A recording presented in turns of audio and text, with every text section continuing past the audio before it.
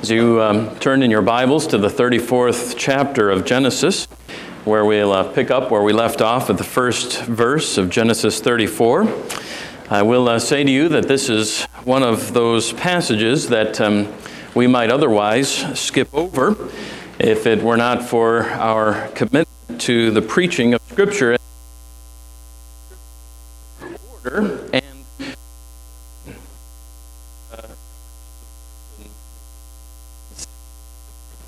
that we engage.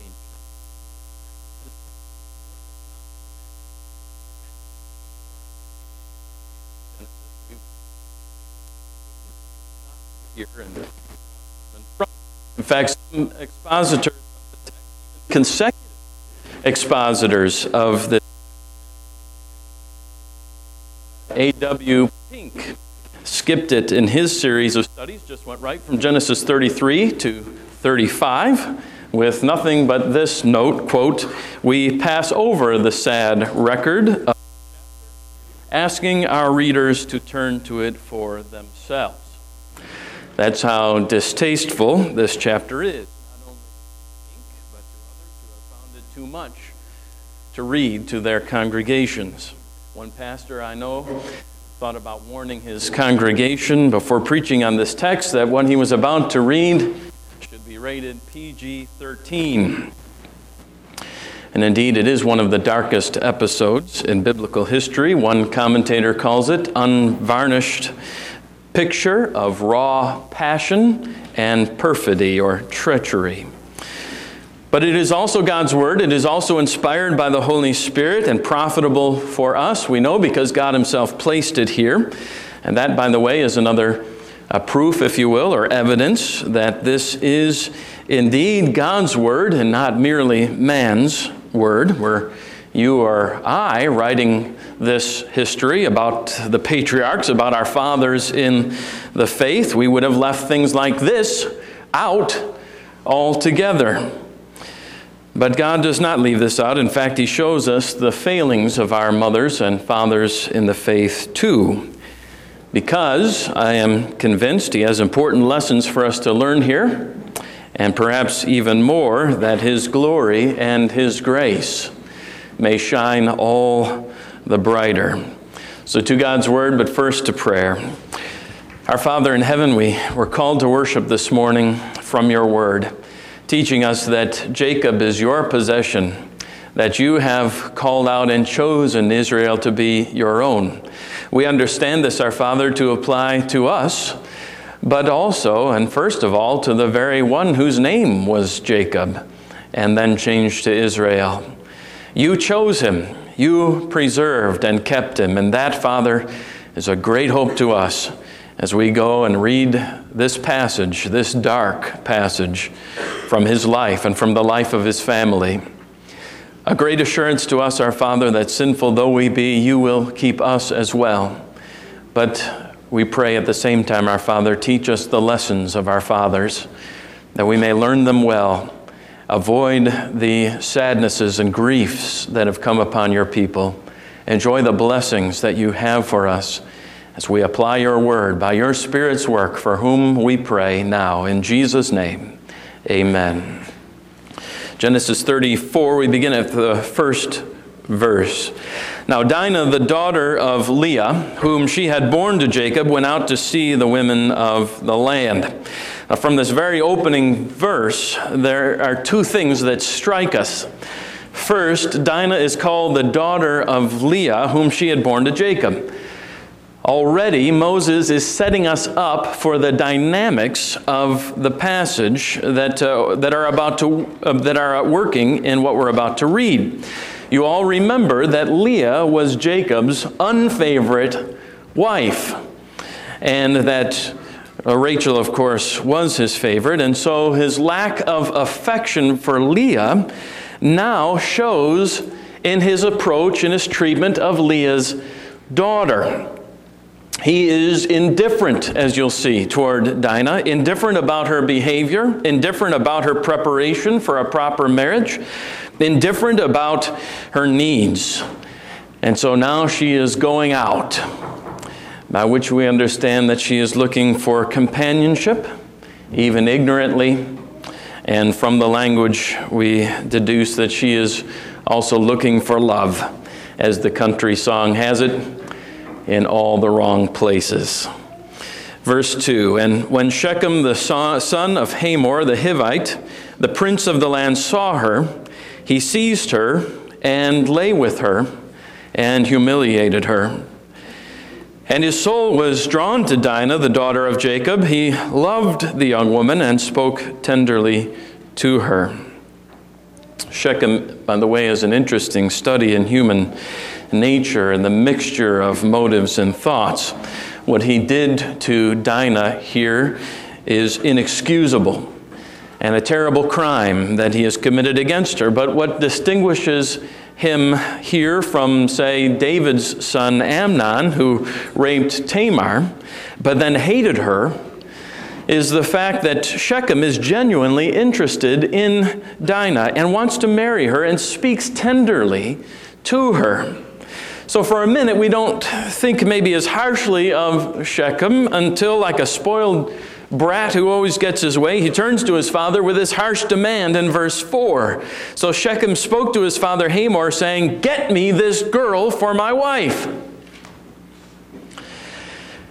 Now Jacob heard that he had defiled his daughter Dinah, but his sons were with the livestock in the field, so Jacob held his peace until they came. Imagine this, fathers. Perish the thought that you should ever receive news like Jacob did this day. But if you ever did, could you imagine sitting around and doing nothing? If we could deduce Jacob's indifference to Dinah from verse 1, here it is clearly to be seen. And Jacob's indifference toward their sister will only add to the flames of her brother's wrath. Jacob's indifference toward Leah's daughter will continue now in the passage, especially now as negotiations begin over the fate of Dinah. And Jacob falls completely into the background. Verse 6. And Hamor, the father of Shechem, went out to Jacob to speak with him. The sons of Jacob had come in from the field as soon as they heard of it, and the men were indignant and very angry because he had done an outrageous thing in Israel by lying with Jacob's daughter, for such a thing must not be done. But Hamor spoke with them, saying, "The soul of my son Shechem longs for your daughter. Please give her to him to be his wife. Make marriages with us. Give your daughters to us, and take our daughters for yourselves. You shall dwell with us, and the land shall be open to you. Dwell and trade in it, and get property in it." Shechem also said to her father and to her brothers, "Let me find favor in your eyes, and whatever you say to me I will give. Ask me for as great a bride price and gift as you will, and I will give whatever you say to me. Only give me the young woman to be my wife."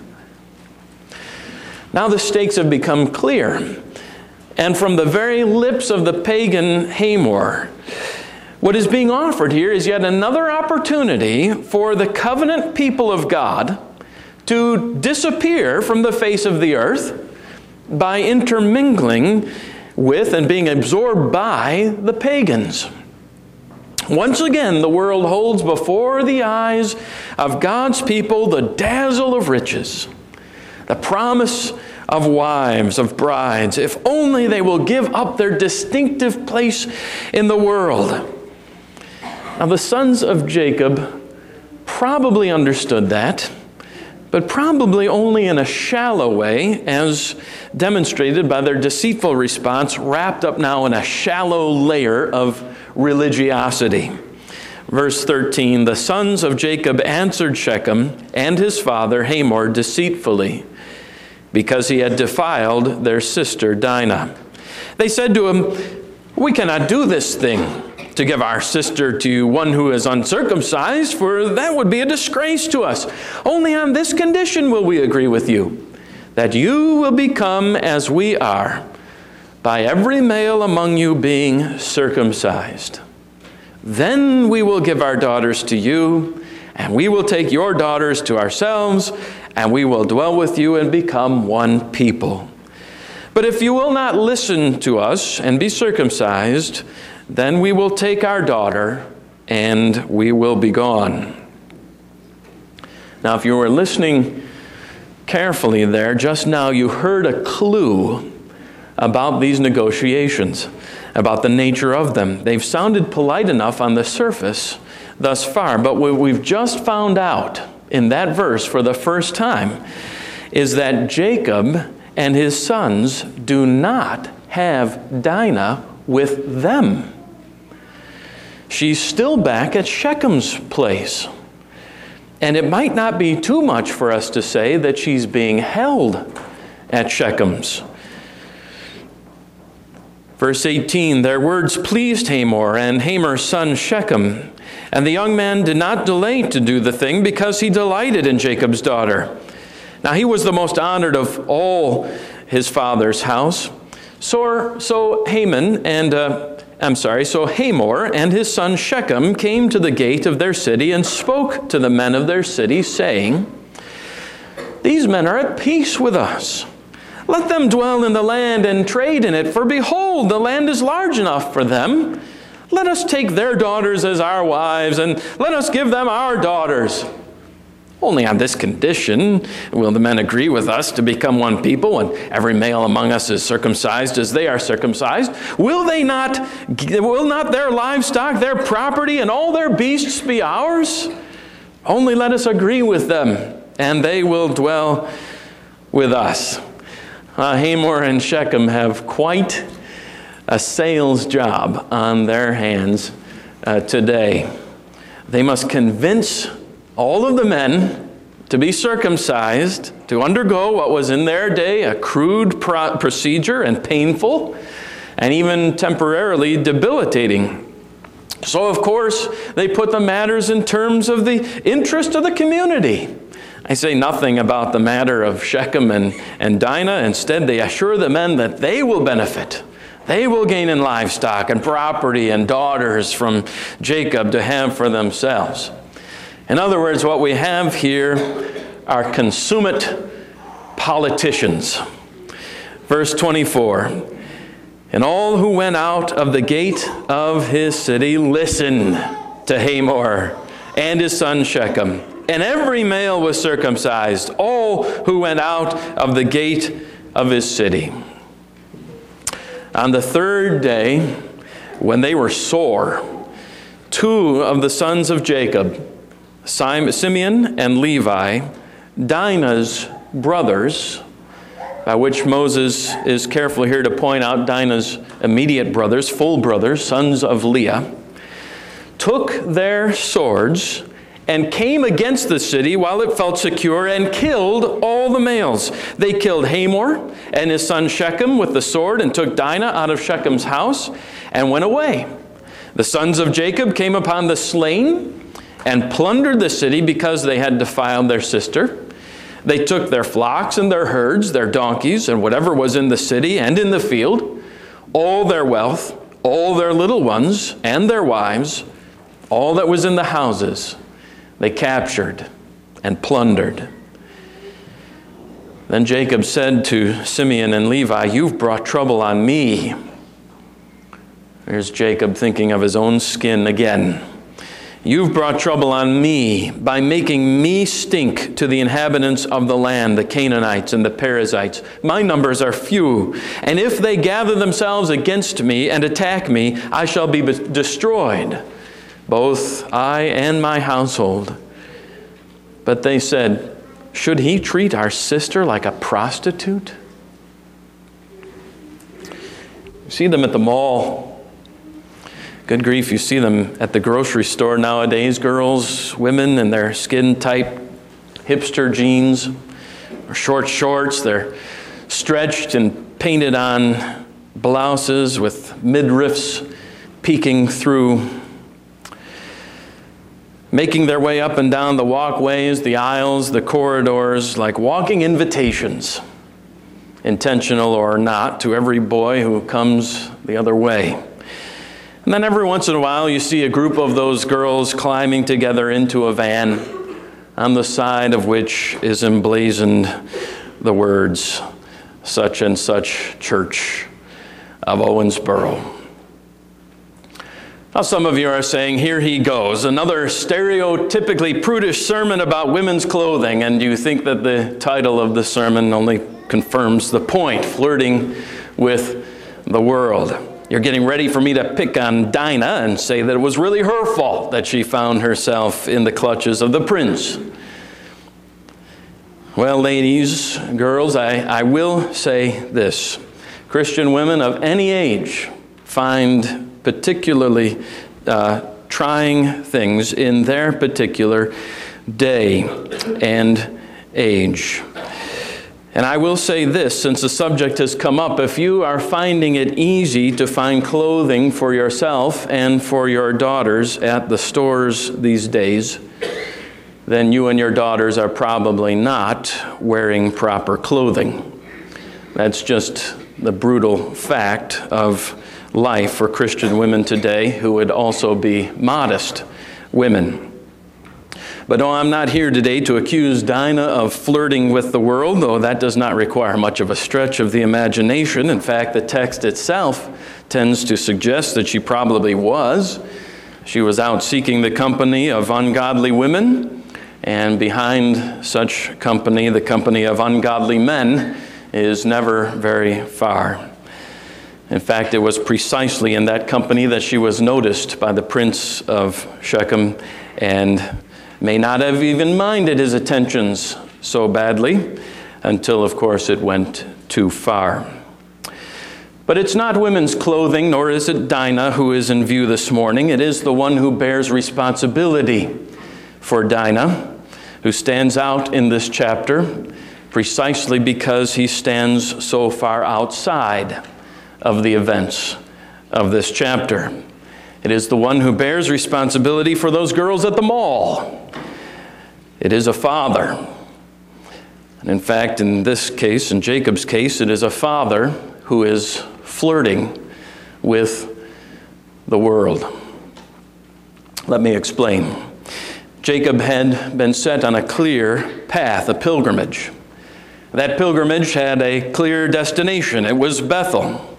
And he was well on his way to that destination. Bethel was but another day or two journeys beyond where he was. But instead of completing his pilgrimage, instead of continuing to the place where God said he should go, he pauses at Shechem.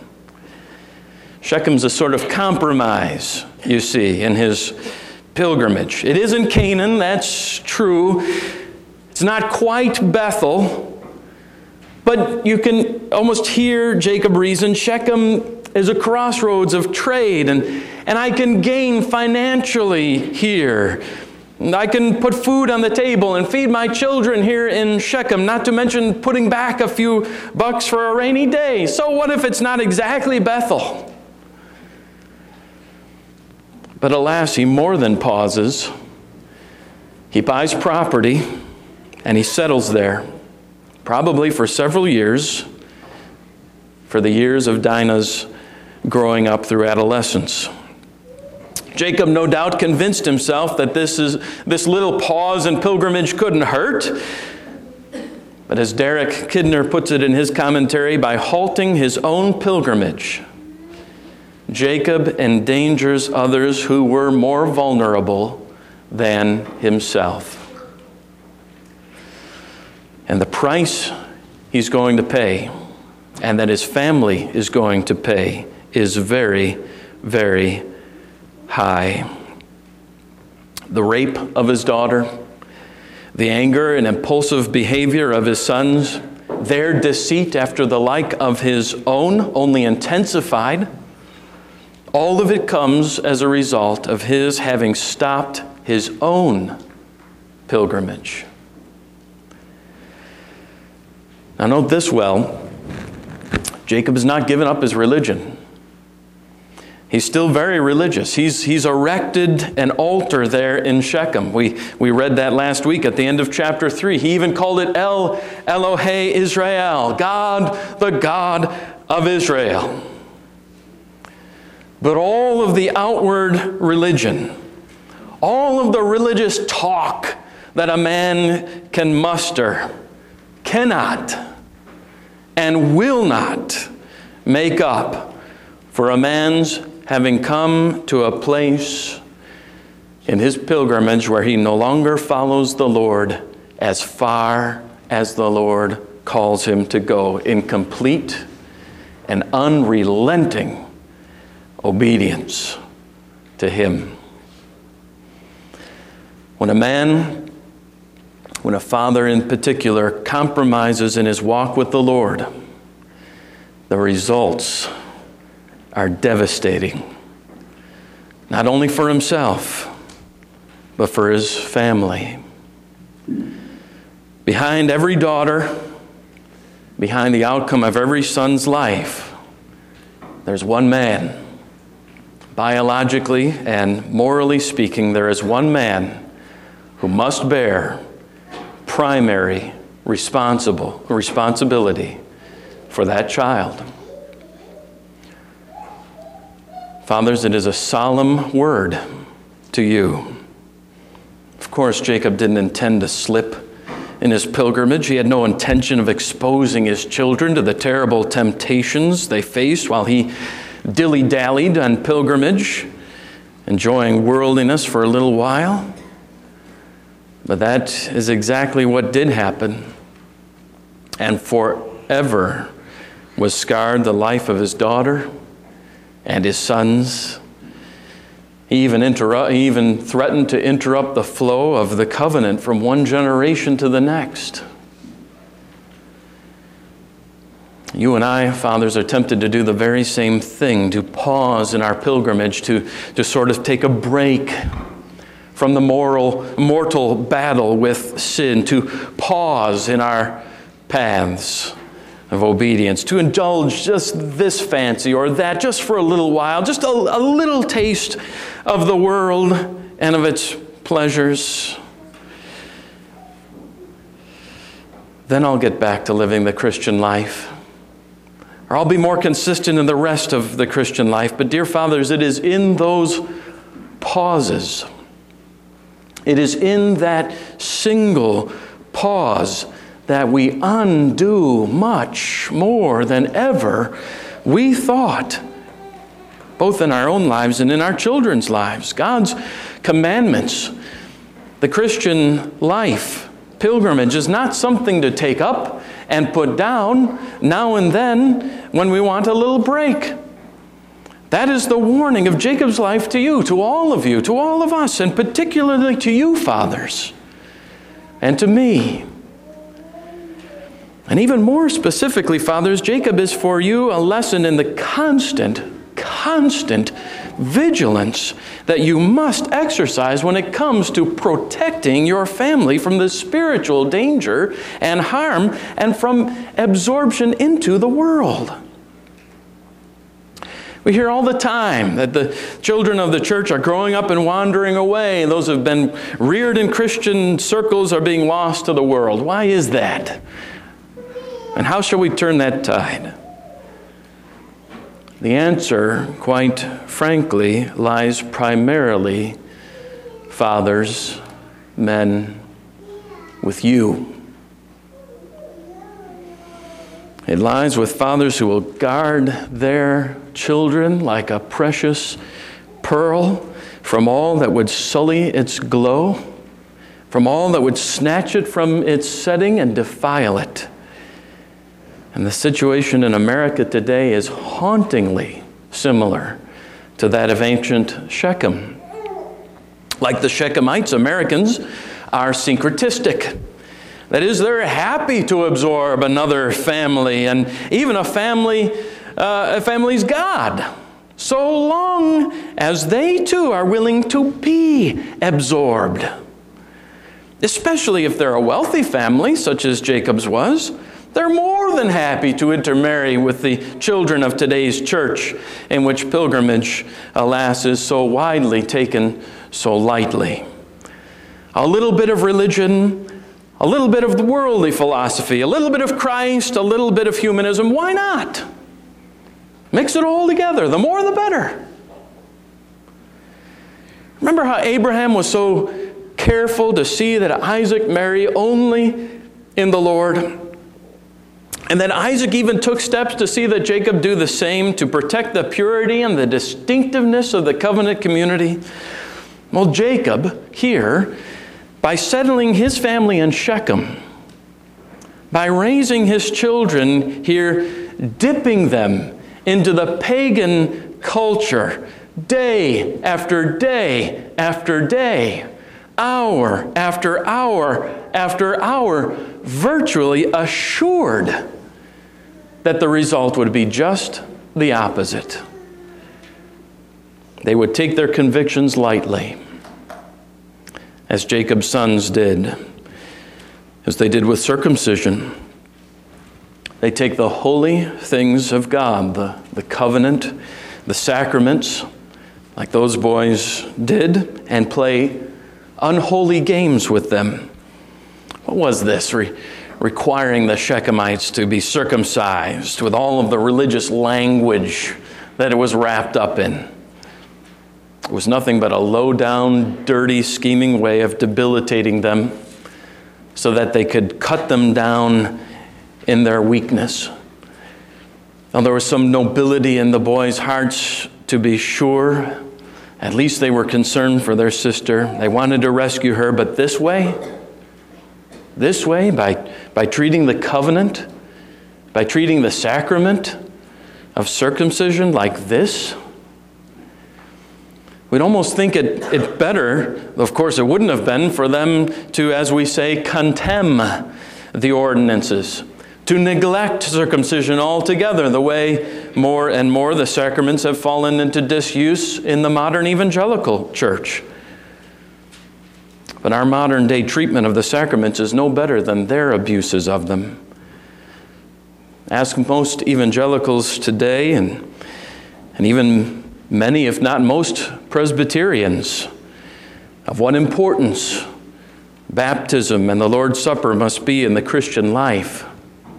And you will likely get a blank stare. The duty of intergenerational covenant baptism, or of regularly and often coming to the Lord's Supper, is no longer pressing upon even Reformed folk who now so easily slide into churches where these things are completely missing. Yes, the responsibility for these particular patterns falls largely to the church and to her leadership, to be sure. But dear fellow fathers, let me ask you, when was the last time you spoke to your children of the holiness, of the importance of their baptism, or of their participation at the Lord's table? Or how have you modeled these things by your own life for them? You've spoken to them about many things. Your children chit-chat at the table and at bedtime, go to bed, go do your homeworks, and so on. Now speak to them, fathers, about the Word of God. Speak to them about the sacraments. Teach them and then model for them how they must always, always be distinct from the world, separate from the unholy. Talk about the company they must keep, how bad company corrupts good character, about fleeing, not toying with lust and with temptation, about what they see, what they allow into the, as Bunyan calls it, the eye gate and the ear gate, about obeying God's law and keeping His commandments scrupulously, even when it costs, even when it hurts. Give them thoughts in their youth about the kind of person they must marry and the kind of person they must not. Terrible and heartbreaking things come when these things are not emphasized and taught and understood and explained in the Christian home, when the distinction is blurred between your home and the world. For if anyone loves the world, the love of the Father is not in him. And what agreement is there between the temple of God and idols? If we are the temple of the living God, therefore come out from them and be separate, says the Lord. Touch no unclean thing, and I will receive you. I will be a father to you, and you will be my sons and daughters, says the Lord Almighty. Fathers, mothers, all of you, brothers and sisters in the Lord, do not stop in your pilgrimage. Don't pause in your pilgrimage. Keep moving, keep guarding, keep fighting, keep striving, keep advancing. You, and for those of you with families, your family too. Make every day another day in which, by your words, by your holy conversation with your children, by your prayer, by the unending battle with sin on every front, by your pursuit of purity as a people set apart to the Lord and belonging to Him, you say, as for me and my house, we will serve the Lord. Amen.